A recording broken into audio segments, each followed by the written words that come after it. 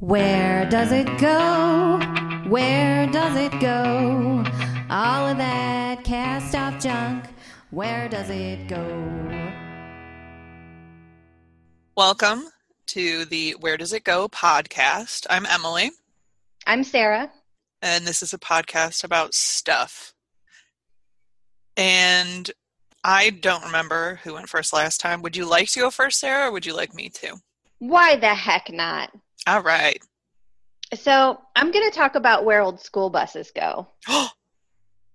Yeah, I got interested in this topic because I was listening to another podcast on my recent trip to Atlanta, and the guy said that he used to live in Guatemala, and he noticed a lot of retired school buses seem to make their way down there and become what he had termed chicken buses. And he was saying that he thinks that a lot of the old school buses from the States end up in Guatemala.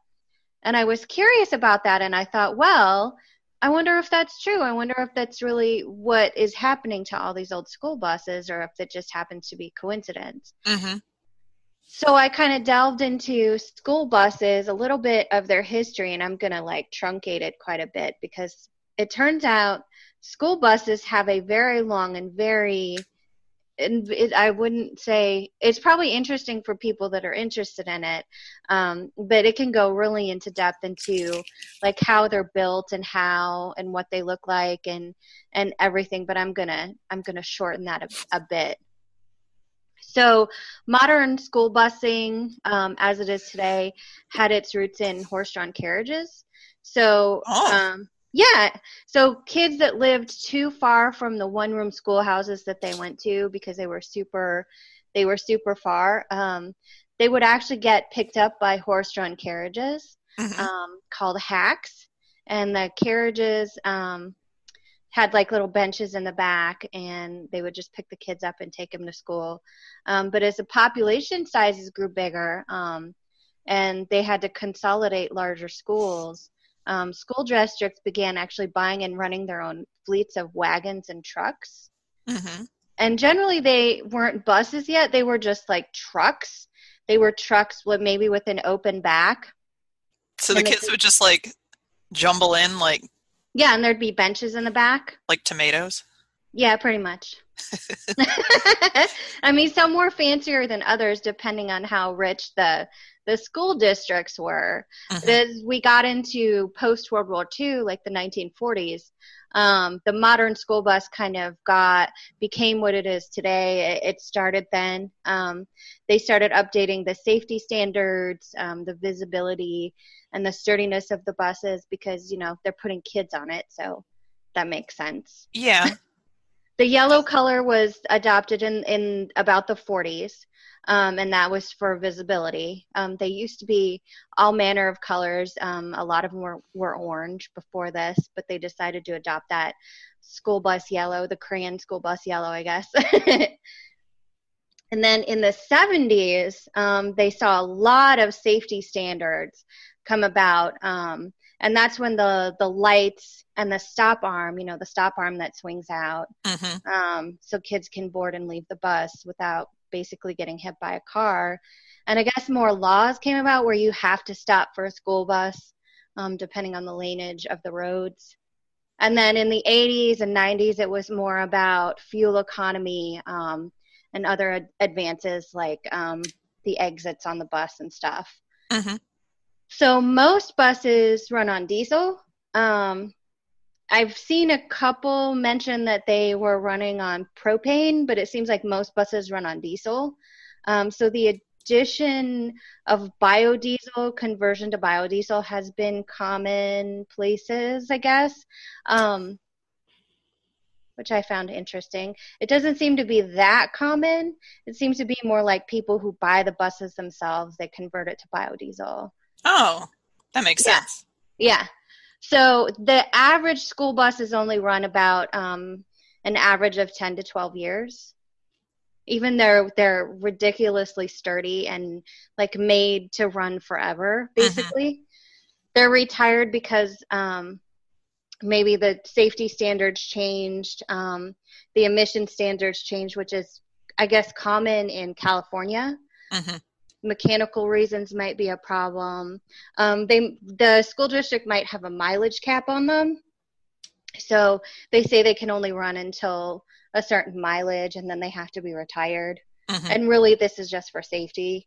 Right. It's just sometimes more practical to get new than to guarantee old. Absolutely. So when they're retired, depending on what condition they are, they're either scrapped for parts or go to government auctions and sold to a bunch of different people. And this is where the chicken buses come in. So apparently it is extremely common for buyers from Central and South America to come up into the States and go to these auctions and buy old school buses, because the buses themselves, whereas they used to cost, anywhere from tens of thousands to hundreds of thousands to produce, because they're super sturdy, they're steel constructed, they have like really reliable engines. So they will come up and buy these buses for either themselves to run a little busing thing out in their countries, in the rural areas of their countries, or for their own fleet, like if they're a company. Yeah, so apparently that is common. I was like, oh, okay, cool. But chicken buses themselves are cool, and I didn't understand what chicken bus meant.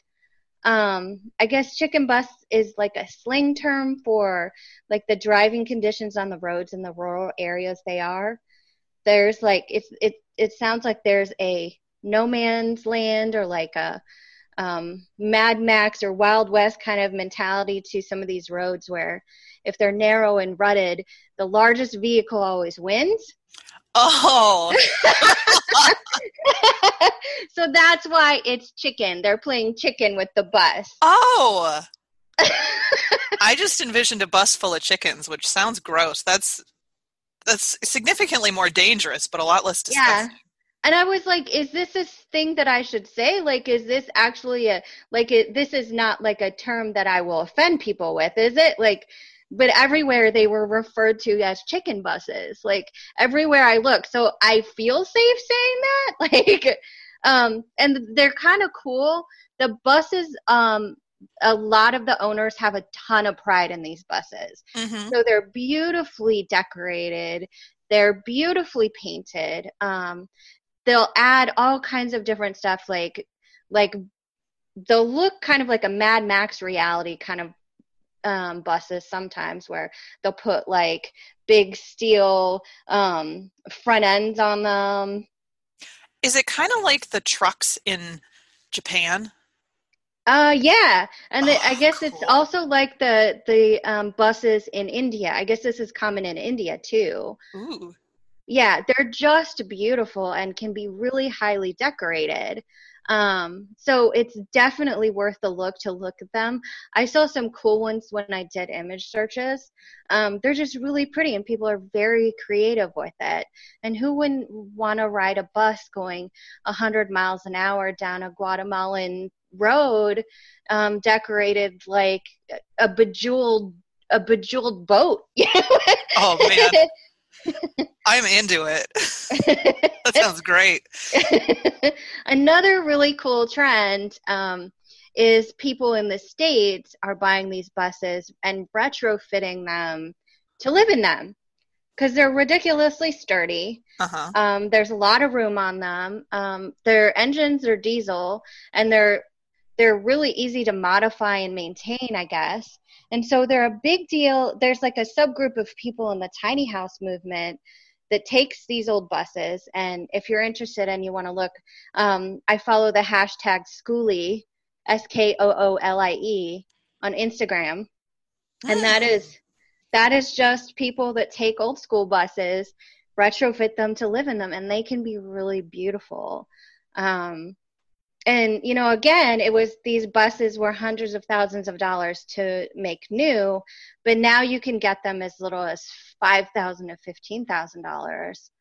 And then if you do the work yourself, I mean, that's pretty cool. Their solid construction makes it so that they're kind of ideal for this. Yeah, exactly. My mother-in-law would love that. I might have to tell her about it simply because she gets all kinds of ideas about stuff, and that one sounds actually workable for her. Uh-huh. So it would be good to encourage a workable pie in the sky idea of a tiny house. So if you're looking for a school bus, you can find that government auctions. Generally, if they are unwanted for school districts, other school districts don't want them. So they're sold to churches, to private buyers in South America, Central America, private buyers in the States, and then some other place that might want a school bus for whatever reason, the YMCA or whatever. Yeah, so you can find them on the auctions, or you can find them on eBay, I noticed. Really? Yeah, I looked on eBay and I was like, oh, whoa, okay. People are selling old school buses. Sarah, I want an old school bus. I know, I do too. I've always actually wanted an old school bus, but I've wanted to run like my own tour company where I would drive the bus and my husband would talk. Like he would have the microphone and be telling people about the stuff because he's extremely good at that. Mm-hmm. And we would just take people around. Sarah, I like this idea. I know. We need like tours of the area. I have $5,000. Let's buy a school bus. Do it. And we can decorate it. We can have Anna decorate the bottom where she can reach. Oh, hell yeah. She'd have a great time with that. Yeah. And we'll decorate the rest. And so I found interesting because when I was a kid, there were no seatbelts. Mm-hmm. There are no seatbelts in buses, and there still aren't. I guess it's just not, passenger restraint is not something they worry about. But if you notice in the seats in a school bus, like they have actually like a bar in them, like a steel frame, and then it's like padded around it. Mm-hmm. So they're actually very sturdy. They're made to protect the people in them. Mm-hmm. So, yeah, there's a ton of people out there that have the pictures of their retrofits of their buses, and they're just fascinating, the stuff people do with them. I recently met a guy who was living in his bus, and he had just run solar on the side of it. So he had solar cells for, the days when he's running off solar. And then he had all this room on the bottom in the bus for, different batteries. And he had a little bathroom in it. And it's just amazing the things people do. So it's definitely worth a look. Oh, man. Yeah, it's so much fun. That's so exciting. Hashtag Skoolie, SKOOLIE on Instagram. You can find them. Mm-hmm. It's a whole subgenre of tiny house people. Oh my God, that's so cool. I have never been into the tiny house thing, ever. It's just not my jam. That sounds amazing. So the cool thing is that you can do this you can retrofit a bus if you do it right for significantly less than buying an RV. Yeah, and I'm thinking, I've wanted to get an RV for a while. Mm-hmm. And this would be a lot simpler. Yes. Well, I don't know if it would be simpler. It'd be a lot less expensive. Yeah, and it's fun too. Like I'm sure your husband would be, all on board hacking the bus. Oh God, yes. When I lived in West Virginia, I had to drive a lot for my job, just sort of all over the eastern part of the state. And there were just a ton of people with school buses on their property. Mm-hmm. And my coworker and I could never really figure out why everybody had school buses. But I didn't think of them as inexpensive when they're no longer, or comparatively inexpensive. Right. When they are no longer in use. And, West Virginia relies pretty heavily on buses. It's mm-hmm. a pretty important component of getting kids to school there. And so thank you, because you have made a mystery in my life make a lot more sense now. I've even seen like if the buses are themselves like had to be too scrapped because there's just too much mechanically wrong for them. I've seen people using them for, they've retrofitted them into like chicken what am I thinking of? Chicken hen houses, coops for their birds, Mm-hmm. or just little buildings on their property that look cool for their animals. I've even seen that too because the shells are riveted steel. Like Yeah. And I they're imagine sturdy. with, a little elbow grease and an acetylene torch, if you wanted those seats out, you could get them out. Yeah. Yeah, apparently they're easy to retrofit. Like I guess. It seems like it's ridiculously easy as opposed to, building a tiny house on a trailer and then having to weld the steel so that the trailer is sturdy enough, or making a trailer for a tiny house. These Mm-hmm. buses already are on this great sturdy base already. Oh, Yeah. this is so cool. I'm so glad you did this topic. Yeah, it was fun. Like the whole drive to Atlanta after we had listened to this, I thought about this and I'm like, I definitely need to look more into this and think about it. So thank you, Ridiculous History, Mm-hmm. for the mindscape into where do school buses go. Heck yeah. So what are you doing for Where Does It Go, episode 8? Lost films. Ooh. So this is a surprisingly deadly topic. Oh. Did not expect this to be as sort of violent a topic as it is. So it's a very real, well, no, it's not a very real left turn. It is a very metaphoric left turn from your topic, because your topic is like optimistic and cool, and mine is, it's kind of rough. Anyway, so That's okay. lost films. What's a lost film? It's a film that is known to have been made, but no longer exists except in promotional stills or perhaps posters. Or there's a partially lost film where the soundtrack, some of the film, but not all of it, is still around. But either some of the soundtrack or the entire soundtrack is gone, some of the film or the entire film is gone, and there's just a soundtrack. Because there was a time where soundtracks were made separately from the film, like they were different components. And the question is, how common is it for a film to have been lost? 90% of the silent era films are considered lost. And then almost 50% of the talkies that were made prior to 1950, 1951 are thought to be lost. Really? Yeah. And so then the question becomes, how do you lose a film? Because you would think that would be something that you would keep track of. And to discuss the major reasons for film loss, I first have to introduce the topic of nitrocellulose. Oh, okay. Nitrocellulose, also known as cellulose nitrate, flash paper, flash cotton, gun cotton, and flash string, is a highly flammable compound formed by nitrating cellulose through exposure to nitric acid. Mm-hmm. It is used in munitions because it is quite flammable and quite explosive, but it is also used in film.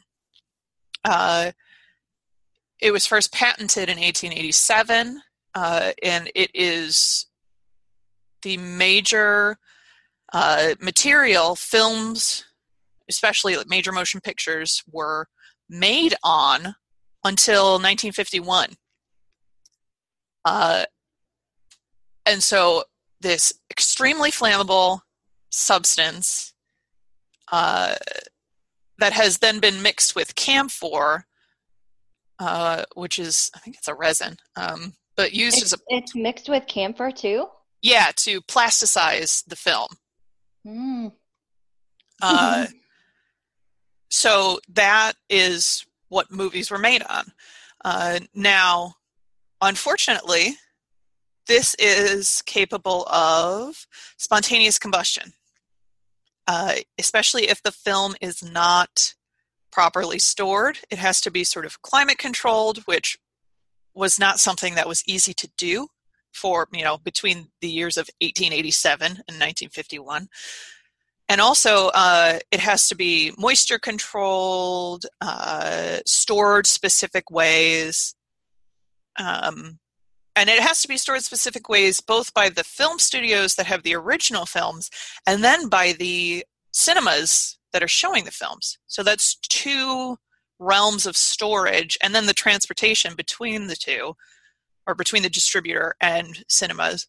All those are places where improperly stored nitrate film could degrade. And there are two ways it degrades.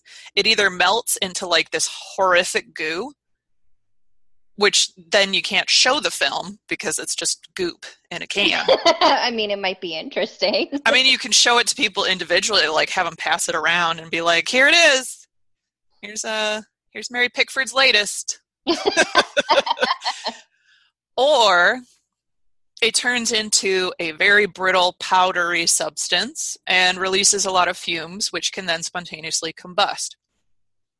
There have been some major vault fires in major film studios, and then there have been some major cinema fires where lots of people have died, like hundreds of people. So wow. I'll go through some major film vault fires just so because there were probably plenty of small fires in cinemas, and then there were some major fires. Oh, I've said it can spontaneously combust. It's also just flammable if something else in the building is on fire. And everyone used to smoke everywhere. Yeah, everywhere. So babies were smoking. School children your mom was smoking. Everyone was smoking everywhere all the time. Mm-hmm. So there was a 1937 fire for Fox Studios in a film storage facility in New Jersey. It was spontaneous combustion, and every single Fox film prior to 1932 was destroyed. Oh my gosh. In 1965, there was an MGM vault fire that was caused by an electrical short and then an explosion of the nitrate film. But they only lost about 32% of their silent era films, which is not as big a loss as 100%. Right. Universal Studios has been plagued by fire. 1913, 1917, 1919, 1922, 1922, 1923, 25, 27, 31, 32, 37, 54, 57, 67, 90, 97, 2008. What? Those are all fires associated either with film vaults or the Universal lot. I mean, after two, you would think that they would be like, wow, maybe we're doing something wrong. Yeah, or just cursed. Right. I'm not trying to imply that Universal Studios is cursed. Please don't take legal action against this poor little podcast. So there are several... I'm getting ahead of myself. Other ways that films are lost are intentional disposal.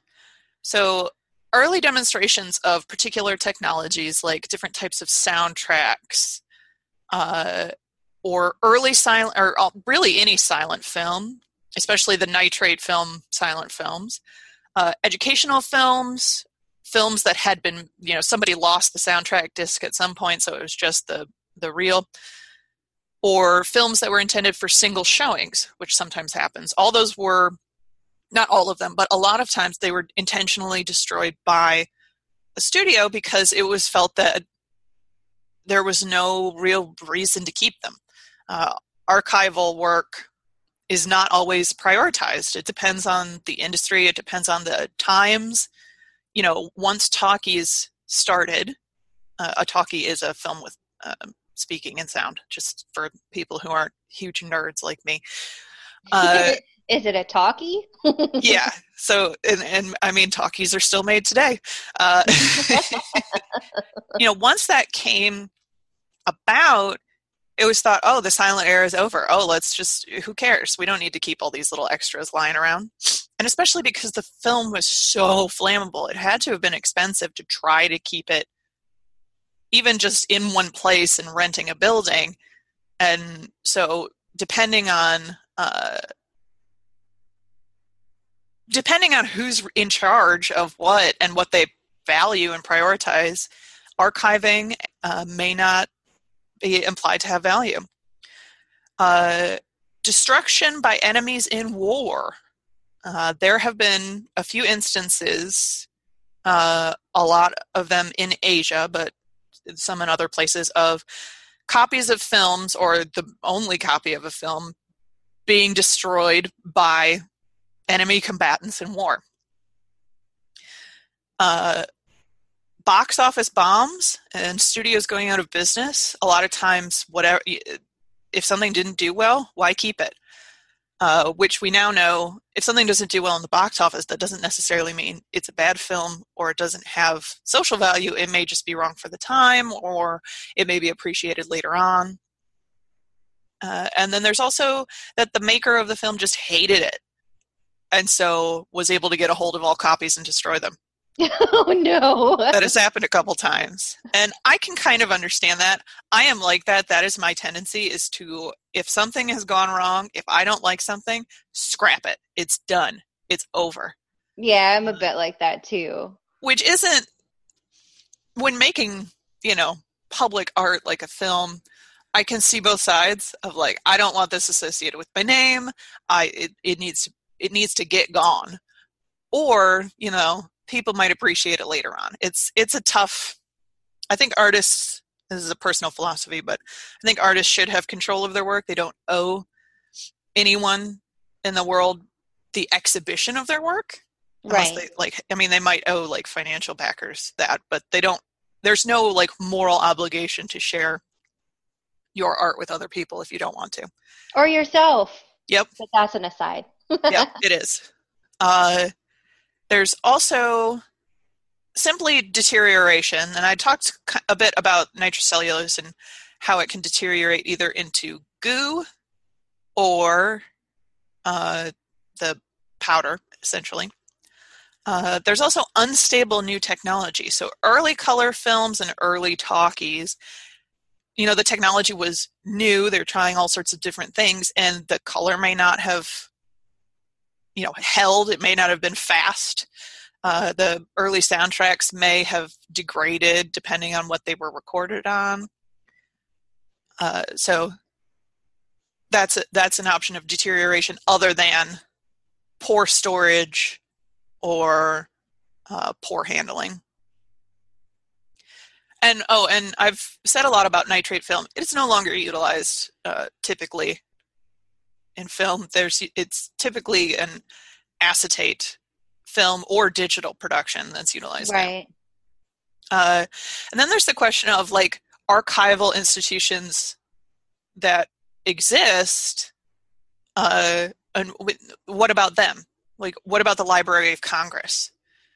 Typically, if you wanted to copyright a film, and I think this is still the case, I'm not a lawyer, films had to be submitted to the Library of Congress as part of the copyright process.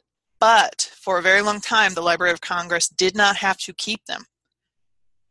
So you had to, it would be determined by, I guess, whatever librarian was there, whether or not it was worth keeping that copy. And they could be returned to the makers.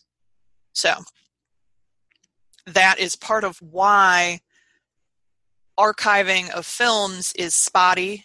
And it truly depends on the priorities and capabilities of whoever is holding the can of film. Of the 11,000 silent era films made, there's roughly 11,000 in the US that are known. Components of 3,800 exist. So that's like a 70% loss. And wow. Then the ones that have components are not all complete. Some filmmakers and some actors have had their entire career essentially obliterated through intentional disposal, unintentional, poor handling, fire, etc. Which is a shame. Wow. It is a shame. When I was in high school, I worked at a movie theater. So this is back in the 90s. And the films, even though they weren't the nitrate films, they actually came on a truck one of those trucks that deliver people's paychecks. I don't know Oh, yeah, so it would come with like the paychecks and stuff, and it would like actually be delivered in canisters to the movie theater, and then the manager and the guy basically that cut the films would actually take it upstairs, and they would have to like actually physically cut it, and there was a chance that you could actually damage the film doing that. mm-hmm. Yeah, so I don't know how common it is, but it was very easy to mess up the film even then, like just screw it up. So Yeah. digital is really probably a good thing in this day and age, that you have less chance of destroying film, Mm-hmm. um, even though they're not made from spontaneously combustible ingredients. Yeah. Yeah. Um, to end on a little bit of an up note, in terms of film recovery, films that had been thought to be lost have been found in all kinds of sort of oddball places, private collections, garage sales, just studio film labs. Like one example, there are a lot of foreign collections that include films previously thought to be lost.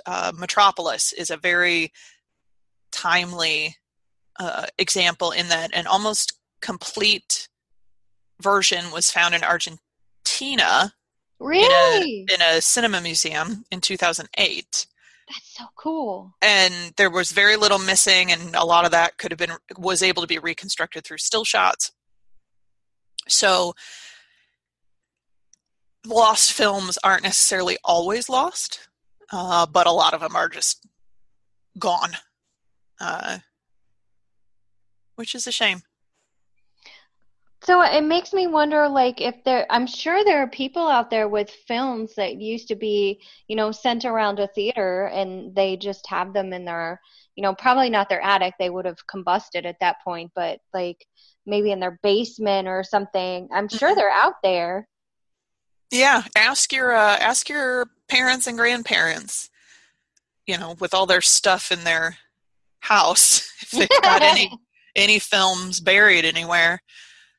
Yeah, because there's real cultural value, and even if the film is not enjoyable or it's got seriously problematic themes, because plenty of them do, or plenty of them are just, I don't know, dull or silly or not enjoyable, it still has value archivally of understanding the time in which it was made, and perhaps even understanding how we can do better now. Right. Even if the film is abhorrent, it's a great example of how not to be. Definitely. So yeah, that's where lost films go. That's really cool. Yeah. I had always heard about those fires, but I just assumed it was arson. Like, I assumed somebody was angry and just like, I didn't know, was it Universal that had how many, 15? Something like that, yeah. Just a pile of fires. Yeah, and up until the 2000s. Yeah, That's and it was unbelievable. And not all of those were film vault fires, but they were all Universal Studio Properties fires. Right. Wow. It makes me like, and Disney has never had a fire? I don't know. Okay. I didn't find information that they did, but it's possible. Yeah, it kind of makes it unbelievable that we have any films from before we used acetate. Yeah. Because you'll see a movie where the film just kind of melts, like while people were watching the film, and that was really a thing that Oh yeah. like that could really happen. Like the film would just melt if the person running the projector was not doing it right. Yeah, there are very few theaters that are currently capable of safely projecting nitrate films. So there are some that screen those old films to the public as is without them being captured in some other way, but it's very rare simply because even now it's very hard to handle nitrate film. Yeah. I wonder what goes into it. Like, do you have to wear, I'm assuming, special gloves? Almost certainly. Yeah. And obviously there's a different kind of projector than the ones that are used today. Hmm. Um, and I wonder if the room has to be a certain temperature and everything. I think cold storage is pretty important. I think Yeah. shielding a projection room from the rest of the theater is considered pretty important. So, sorry, projectionist, but you get to hang out in the metal box while everybody else gets out of the theater, I guess. So, Oh no. yeah. I wonder if projectionists are still a thing. Like, because that Oh, I was a have no thing in the idea. 90s when I was working in the theater. Like that was that guy and the manager would be the ones cutting the film and putting it on the projectors. But I wonder if it's just something you just press play now. I don't know. It's kind of like you could manage a whole theater on an iPod, I feel like. Yeah, totally. Do they even make iPods anymore? Am I that old? I don't know. Hey kids, comment Yeah. and tell us if they still make iPods. Children. Fellow youths. Fellow youths these days. Do you have a reuse project? No, I didn't think of one. I forgot. I have one. Okay, cool. Especially because spring is around the corner. Woohoo. For weed control in your garden, you can actually use a hefty layer of newspaper laid Yes. down on your garden. Most newsprint nowadays, maybe even all of it, is made with soy inks, and so they're not especially toxic or problematic for your soil. And there are several YouTube demonstrations of how to best do this, but a lot of it is just you lay down a patch of newspaper, don't do it on a windy day, and then water it, and it will sort of meld together. And we've done that. Well, Nick did it. I didn't do any of it in our garden, and it helped enormously with Huh. weed suppression. And then it also helps keep the soil moist because, if you've got a full sun garden, it can really deplete the moisture in the soil. But if you've got a full sun garden with newspaper over it, if you have a fairly thick layer of newspaper, the moisture takes a lot more time to be evaporated out. Mm-hmm. So, and if you're thinking, how the heck am I going to get that many newspapers? We got our newspapers by calling around to local newspapers, newsprints, etc., and seeing if they just had extras in their offices or their warehouses. And one of them, a local one called Indy, or the Indy, I think it's the Yes. has or had a ton, and we're thrilled that they didn't have to get rid of them. Someone just, Nick just came and picked them up. Oh, that's awesome. So, yeah, newspaper. I know that when I worked at Meals on Wheels, one of the volunteers always wanted the leftover newspapers because she would put them on her garden, and we'd have newspapers left because the newspapers were donated by the Herald Mm-hmm.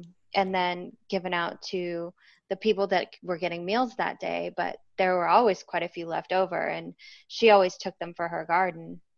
So Cool. that's awesome. Yeah. Yeah. All right. Well, that's Where Does It Go? And we covered old school buses and lost films. Awesome. Let's go buy a school bus, Sarah. Yes, I want to buy a school bus. All right.